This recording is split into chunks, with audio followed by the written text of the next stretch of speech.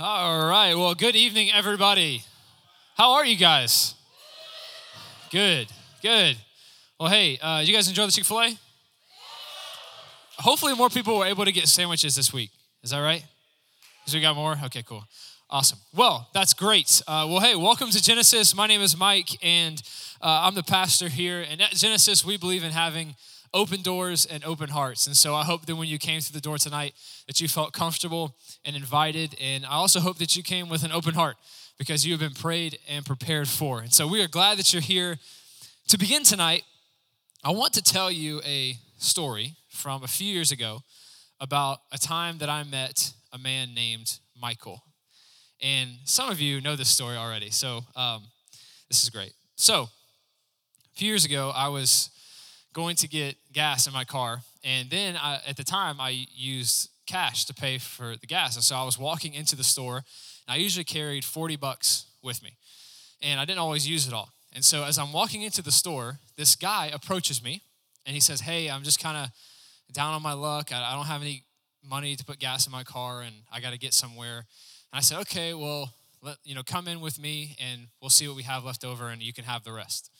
And so we walk into the store, and there's kind of a line, and so we're standing in line, and as we're standing there, I start asking him questions, like, "Okay, so what's your name?" And he said, "Michael." I thought, okay, that's easy for me to remember. That's also my name. And I said, "So what do you do?" And he said, "I'm a painter." And I said, "Okay, well, what are you driving?" And he said, because I'm kind of like wary already because I don't want to get taken advantage of. And so I was like, "What are you driving?" And he was like, "That van out there." And I looked where he was pointing, and there was a van. And I said, "Where do you work?" He said, "Mount Pleasant." I said, "Okay, all right." So this guy's got like a legit story. So by that time we get to the end of the line, and I ended up paying $30. So I get $10 back. And I was like, "All right, well, this $10 is yours." And so we walk outside. I go to hand him the money. And as I'm handing him the money, I'm thinking, wait a second, he has to put this on the pump inside, and we're outside. But it was like too late, like I was already like, handing him the money. And he takes it, puts it in his pocket, gets in his van, drives off.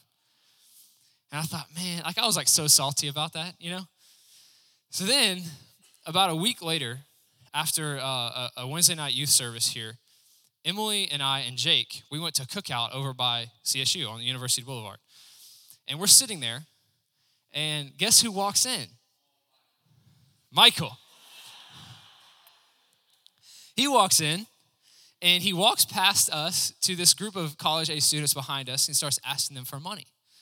And I turn around, and I said, "Michael, right?" And he was like, "Yeah, how did you know?" And I said, "I'm the guy you asked for money last time." And he was like, and he didn't say anything. He just kind of like looked at me, and then he just walked out and left. And so I was kind of like, yeah, showed him, right? And so then like after that feeling went away, I started thinking like, man, why didn't I do something cool? Like there's a story in Acts where this guy is lame and he can't walk, and he asked Peter and John for money, and they're like, "Money, silver and gold we do not have, but what we do have we give to you." And they heal the guy, they tell him about Jesus. And I was like, why didn't I do something like that? You know what I mean? I got my second chance, and I didn't do anything. Then about a week later, my wife and I were leaving Tanger, pulling out of a parking spot, and as I go to leave, who do I see walking across the parking lot? Michael. Thank you, sir. And so I said, okay. And so I pulled up next to him, rolled my window down, and I said, "Michael, right?" And he was like, "Yeah." I was like, "Yeah, we like know each other now." You know what I mean? And he's like, "I recognize you." And I said, "Yeah." And so he asked me for some money, and I said, "I don't have any, but I do have something better." And he said, "What?" And I said, "Do you know Jesus?" He said, "Yes." And I said, "Am I going to see you in heaven one day?"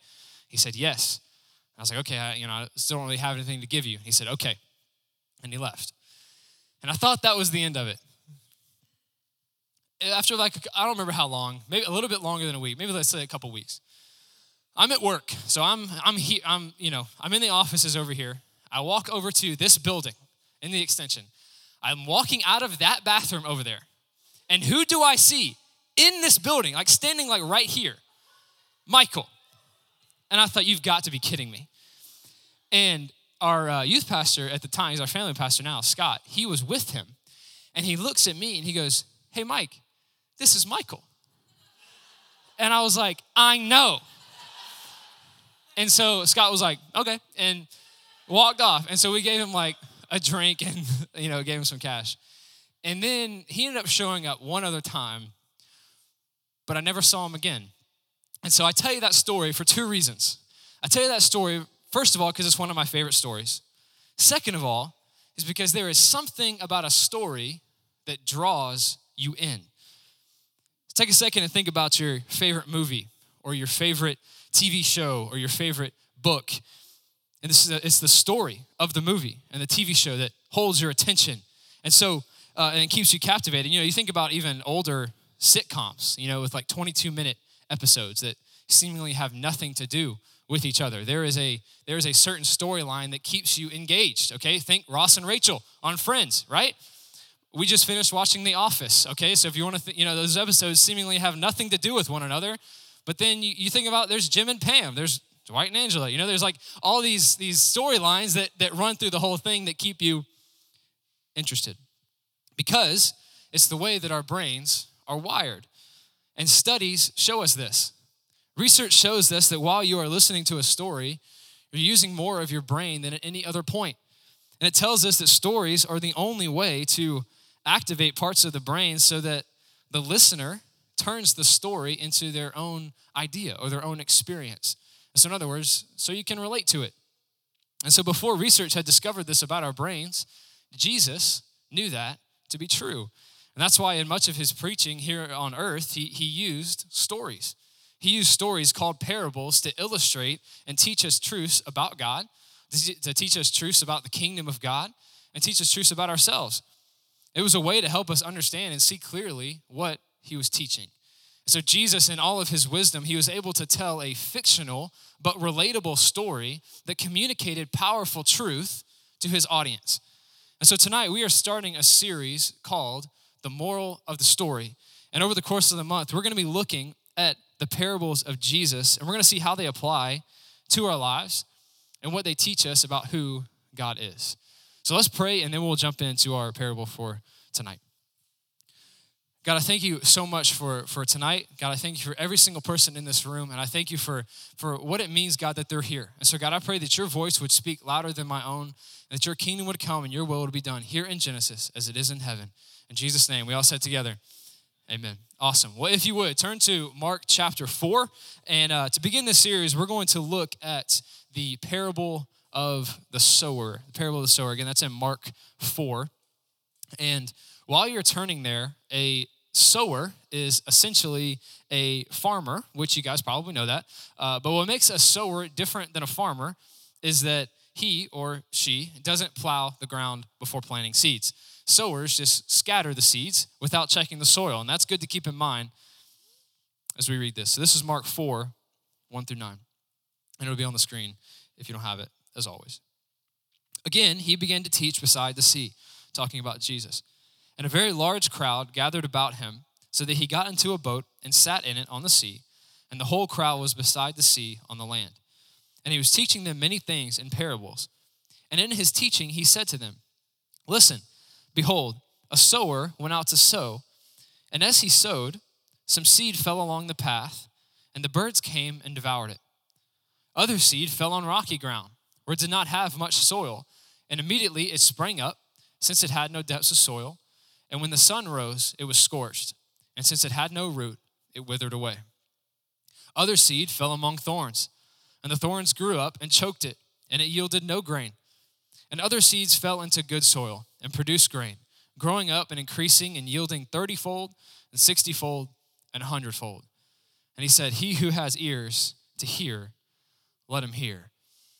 And so Jesus goes out into this boat right off the shore, and he starts teaching this large crowd that was there.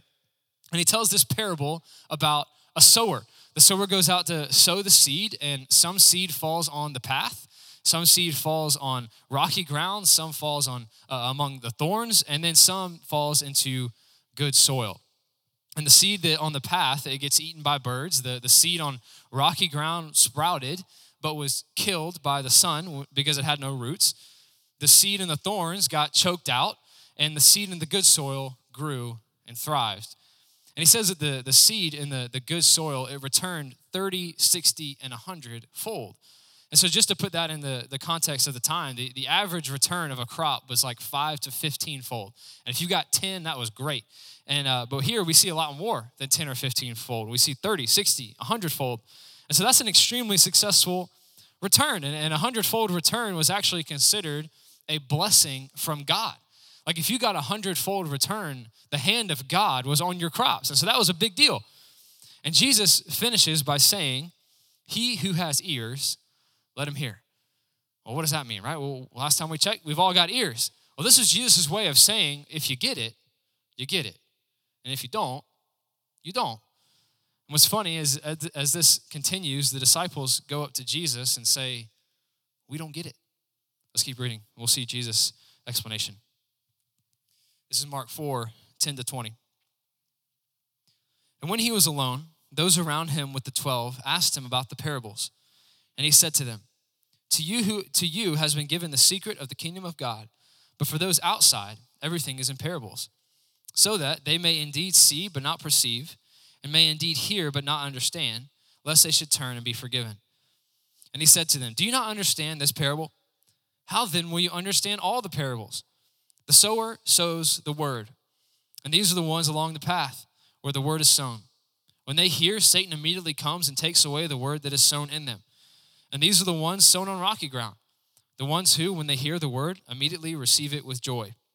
And they have no root in themselves, but endure for a while.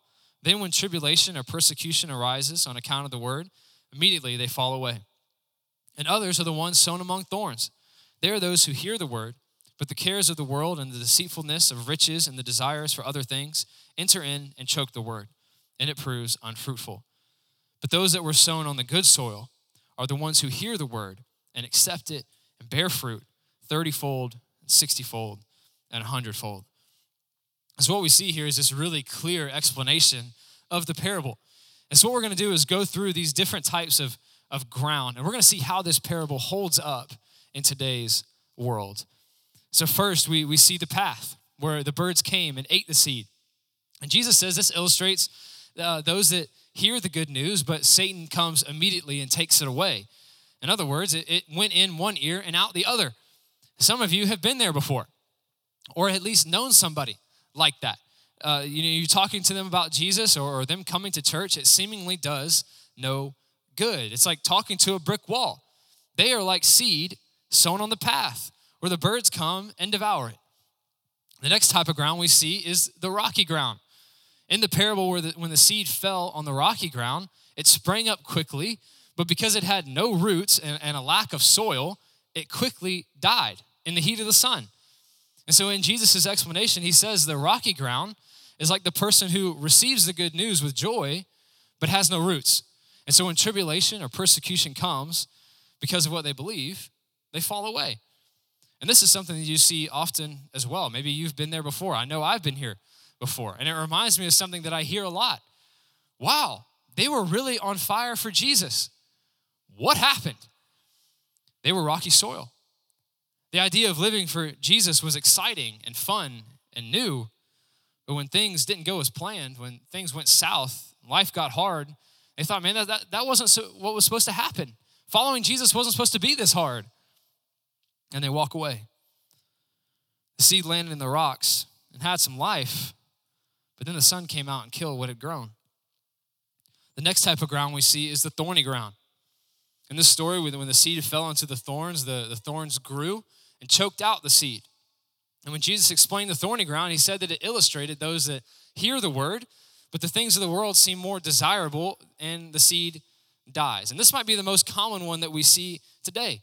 People are all for hearing the word, but when they're forced to choose the world or their faith, they choose the world. And the truth that they've heard about God just becomes an afterthought. And lastly, there is the good soil.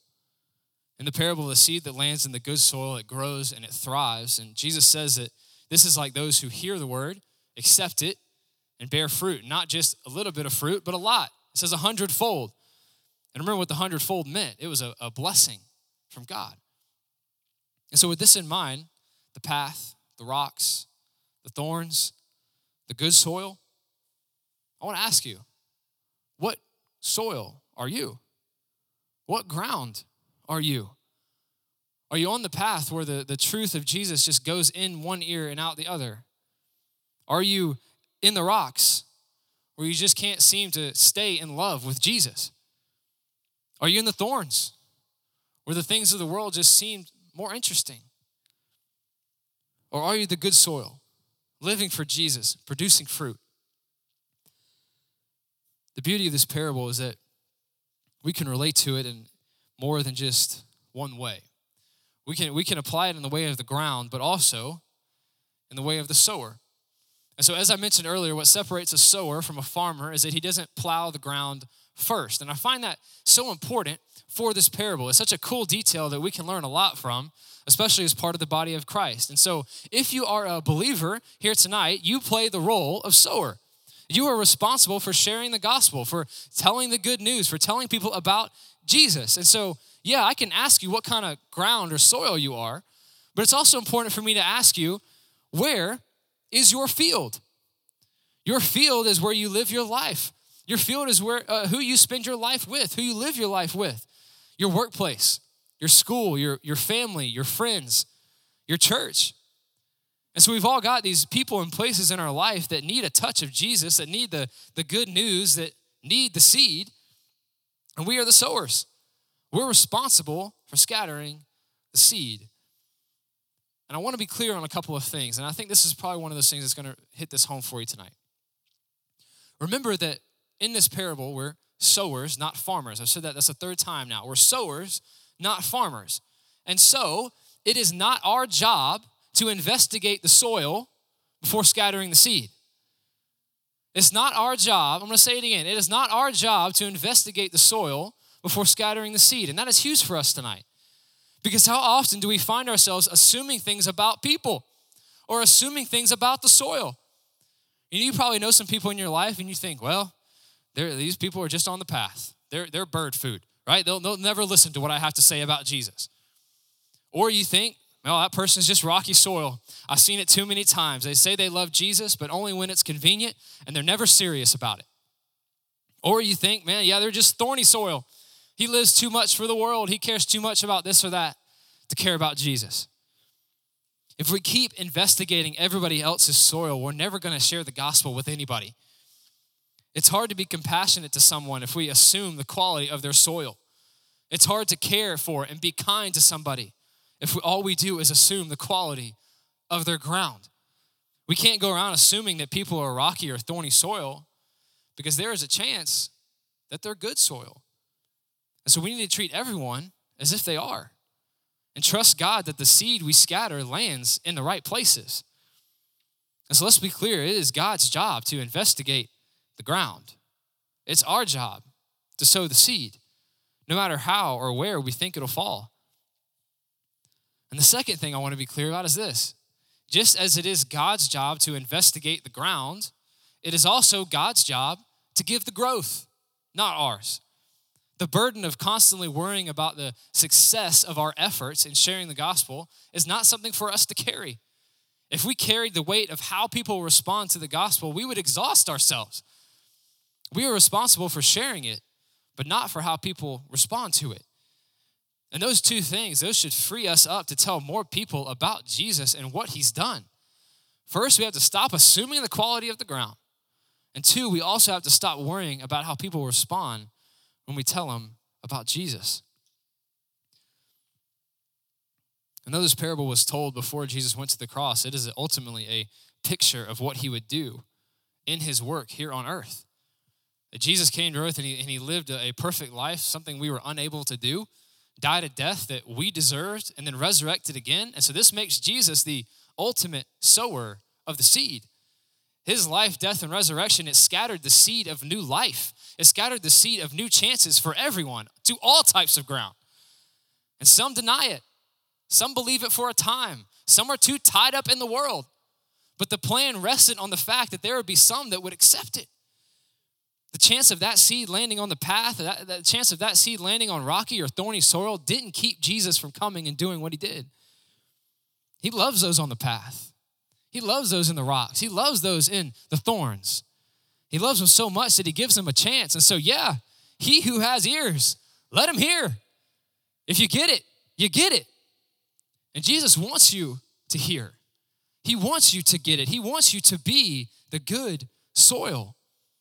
And so tonight, as the good news is preached to you, don't let the birds come and get it. Don't let the rocks keep you from growing roots. Don't let the thorns grow up and choke it out. Don't let the heat turn you away. Some of us here tonight need to finally let our roots grow deep. We need to finally let go of the world and start to finally bear fruit 100-fold, to where people have to say, man, that has got to be God. So if you would, go ahead and stand with me. The band can come up. As we respond tonight, I pray that this fell on good soil. So if you find yourself in the thorns or in the rocks or on the path, I would encourage you to make tonight the night that you finally let those roots grow, to forget the world and forget the troubles and let some roots finally start to grow and take hold. And if you find yourself as someone who has just been investigating everybody else's soil, that you would stop plowing the ground and instead start sowing some seed and leave the rest up to God. So he or she who has ears, let him hear. Let's pray. God, I thank you for tonight. I thank you, God, that you didn't care if we were in the rocks. You didn't care if we were on the path or in the thorns. God, you came anyway for the chance that we would be good soil. So God, I thank you for that. I thank you for the sacrifice of your son. Thank you that he lived a life we couldn't live, died a death we deserved to die, and then resurrected again to defeat death, hell, and the grave forever. And God, that plan did rest on the fact that there would be some that would accept it. And God, I pray that we would accept it tonight, that seed would fall on good soil, that it would take root, take hold, and produce fruit in our lives. And God, I also pray for those of us who sometimes spend way too much time investigating everybody else's soil and assuming the quality of the ground. God, that's not our job. So God, I pray that we would let go of that burden and instead just start scattering some seed and let the rest be up to you. And so as we worship, God, I pray that we would rejoice in who you are, rejoice that we were good soil, God, that you loved us when we were in the rocks, you loved us when we were on the path and in the thorns. And we pray tonight that we would make a choice to let some roots grow. In Jesus' name, amen.